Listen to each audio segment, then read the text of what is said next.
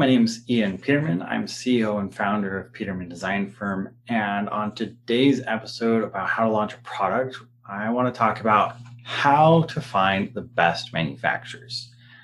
Now, there are many manufacturers. There's thousands and thousands of manufacturers. It's very easy to find a manufacturer.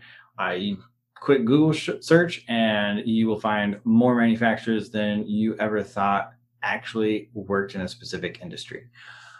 So it's not just about finding a manufacturer. You want to be finding the right manufacturer and ideally the best manufacturer for your product. And this is something I've worked in sourcing. I've been the guy to have to go find all the manufacturers for a project, and it definitely takes work. There are things to keep in mind. And so in today's video, I just want to talk about what can a manufacturer do, manufacturing methods, one or multiple points of contact, location, and validate production. So first, what can a manufacturer do? So manufacturers are what they seem. They produce the actual product. Different manufacturers will produce the actual product or packaging. They're sometimes the same, but very rarely. And manufacturers can do things like assembly and kitting and final kind of just packaging up your product to ship out. So some of them offer that, but not all do. So when you're looking, you can't assume that a manufacturer is going to be able to do all the assembly and they're going to be able to do the final, packaging and boxing to actually ship out. So there are manufacturers who do, and there's also companies that just specialize in assembly or final assembly in order to package it up and ship it to a customer. And so what they can do is a little bit of a broad range, but not all of them do that. So you want to be aware of that when looking for a manufacturer, that if you're looking for an all-in-one, you have to look specifically for an all-in-one. Not all of them are going to do that. There are definitely manufacturers that can be a single stop for you where they will make the product, they'll make the tooling, they will make the packaging, they will assemble the product, they will test the product, and they will put that product into its packaging for delivery to a customer. However, it's rare that you have all of those. Tooling manufacturers are usually separate from the manufacturer actually uses the tooling. Not always. There's some that do both, but there's manufacturers that all they do is they're tooling fabricators. So if you want injection molding, you're going to find a tooling manufacturer that can produce the tooling for your part. And sometimes they can do injection molding. Sometimes they just make the tooling and then you take that to an injection molding company. Now, when you're looking for the best manufacturers, you want to be thinking about manufacturing methods. So the second thing here, manufacturing methods are important. You need to know what manufacturing methods you're looking for and have an idea of what some alternatives are. And so when you're looking for the best manufacturer, you want to be able to find one that is able to answer those questions about which manufacturing methods are best, what did they use, what have they done in the past, and if they're a really good manufacturer, they'll be able to look at your product and go, well, this is how I would make it. We've made it in these other ways, but we use these manufacturing methods because they work best for this type of product and this type of shape or material that you're wanting to produce. So manufacturing methods are really important. You should know them, and you should be able to get advice from the manufacturer on what they would do. And that's something that I did all the time when I was sourcing. I would say, hey, this is what I want to get made. You tell me how you would make it. And then I would see if that aligned with my experience in actually producing it. And if it didn't, I would just ask them a question of, well, why? Why do you pick that manufacturing method? What's the benefit over X? And so you need to have knowledge on what manufacturing processes are out there so that you can have that intelligent conversation and ask those questions of, well, why are you picking this manufacturing method over this one? What is your reasoning? Why is it that way for you? I've seen it done these other ways. And sometimes they come back and they say, oh, well, it's just because we don't have that machine. Or sometimes they come back and they say, well, we have that machine. We used to do it, but this is more efficient. We waste less material and we're able to have tighter tolerances, for example. And if that's their answer, then great. You've just figured out someone who knows what they're doing and they've done it enough to know that there's a better way, and then they changed that better way. So understanding manufacturing methods and making sure that you're looking for a manufacturer for your specific method is key, but also being flexible in case the manufacturer has an actual valid reason to say, no, we should do it in this other way. And that's what you want. The best manufacturer out there is going to consult you some. And they do that. As a designer, I've contacted the manufacturers. I've spent a lot of time with them. It's definitely the part of the process of, hey, here's my design. This is how I think it should be done. What would you do? They outline it, and then you compare and contrast and figure out what's going to be the best process, based on cost, based on time efficiency. So maybe they're thinking in a high speed. They're like, oh, well, this is the fastest way to do it, but you're not in a rush at all. You care more about price or quality or tolerance, something like that. And so it's a conversation, and you want to make sure you understand manufacturing methods. And by doing that, you'll be able to help identify which one is going to be the best for you.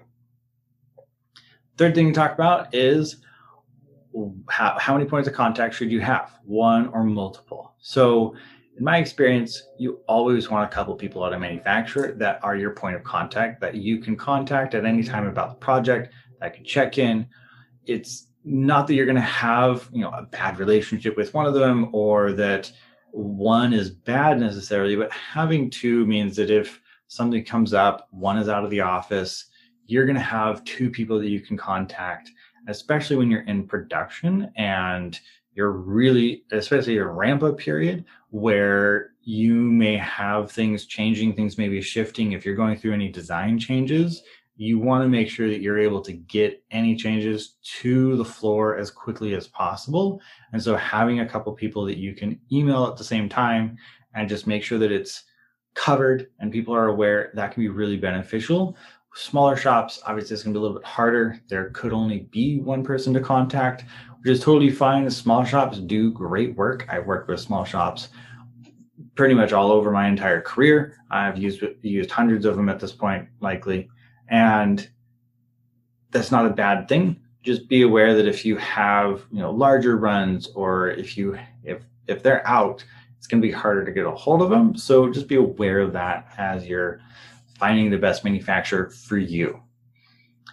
Fourth thing, location. So where it's located, obviously there's, taxes to take into consideration, there's shipping to take into consideration, but you also want to be aware of, depending on what they're doing, you might find somebody that's really cheap in one country for one part and cheap for another part in another country, and one that's the high quality part that you really need to be perfect in a third country.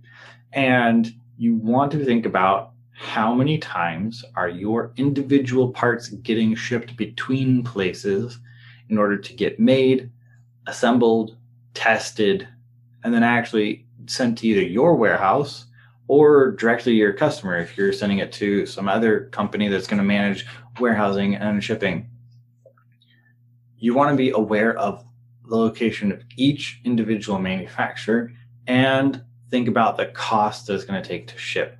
So yeah, if you find a really great price, they're able to do everything the quality you want, but their shipping eats it up so that your cost is actually pretty similar to another one that's right next door, you probably want to look at picking the one that's right next door to your other manufacturer, because they will be able to also communicate quicker. They'll be able to bring things over.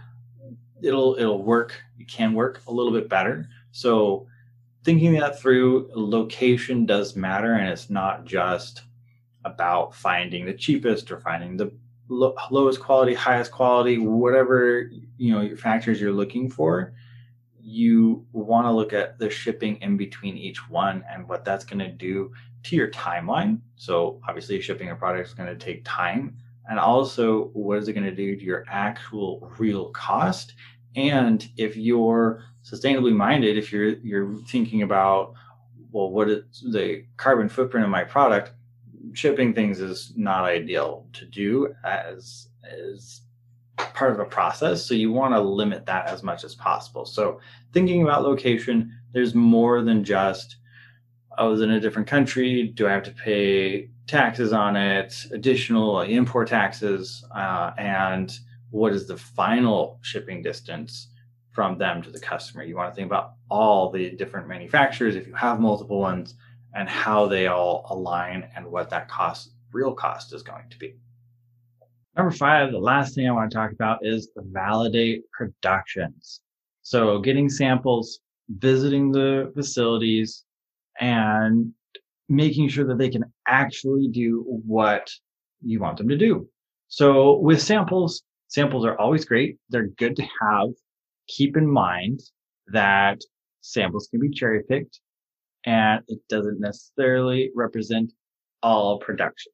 So with that discussion, depending on how you set up the quality control, which you definitely want to have that conversation, quality control, this is what I'll accept, this is what I won't accept. And if you do that, then you'll be able to basically believe 100% samples that are given. Also, if someone is not willing to hold up to a certain quality and they won't agree to replace or refund for bad product that don't meet your standards, don't go with them. Never do that. So if no one is willing to basically back up their work and actually make sure that the product that they produce is actually what it's supposed to be, then you just need to walk away. It doesn't matter how good of a price or how good of a referral they might be. Don't do it unless you have it, because you need to make sure that your product is made to your specifications. So in this case, you want to make sure that your drawings, those are the control documents. If a part doesn't match the drawings, if it's not within the dimensions, you should be able to reject it, send it back, and get it replaced for no extra charge. Maybe shipping, might charge shipping, but other than that, it should be replaced. Ideally, no shipping at all, because that mistake is on their end. So when you're validating that they can do production, samples are good, but not your basis. They shouldn't be your only thing to base everything off of. Visiting the factories, visiting their actual floor, getting an idea of what it looks like. If you're not familiar with manufacturing floors, then you won't have a reference point. I have walked enough manufacturing floors to know that if I walk onto a floor, if it looks like one where people are doing what they're supposed to be, if there's quality, if things are done in a correct way, or at least in a standard way, I'll be able to know pretty well off of just walking through a facility. Of course, for those that have brought up this concern, people can make their factory look really good for you for a walkthrough, right? So part of it is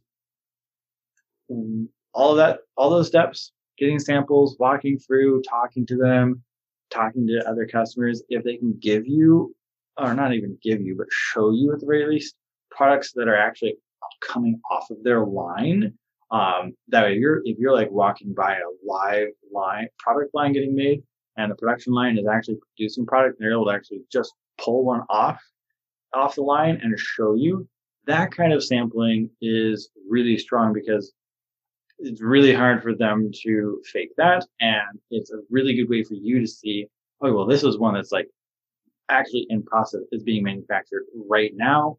This is the quality. This is what they're making. These are the processes they're using. So that can allow you to get a better idea of what they're capable of.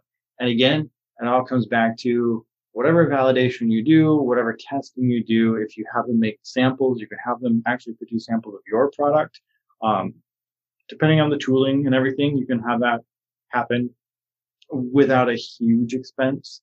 But whatever you do, make sure that your drawings are control documents, so that if there is a problem down the road at some point, you have those as the master document saying what is good and what is not. And that will ensure that your validation helps you select the best that you can tell up front, and the drawings and documentation ensure that no matter what, you will actually get the product you asked for and purchased, or your money back. And that will basically be the insurance to make sure that your validation process worked. So hopefully this gives you some ideas of things that you need to keep in mind and how to actually go through the process of selecting, validating, and ensuring that not only one manufacturer, but if you have multiple manufacturers, you are really optimizing for the best manufacturers and the best process around those manufacturers, getting the product made and delivered to your customers.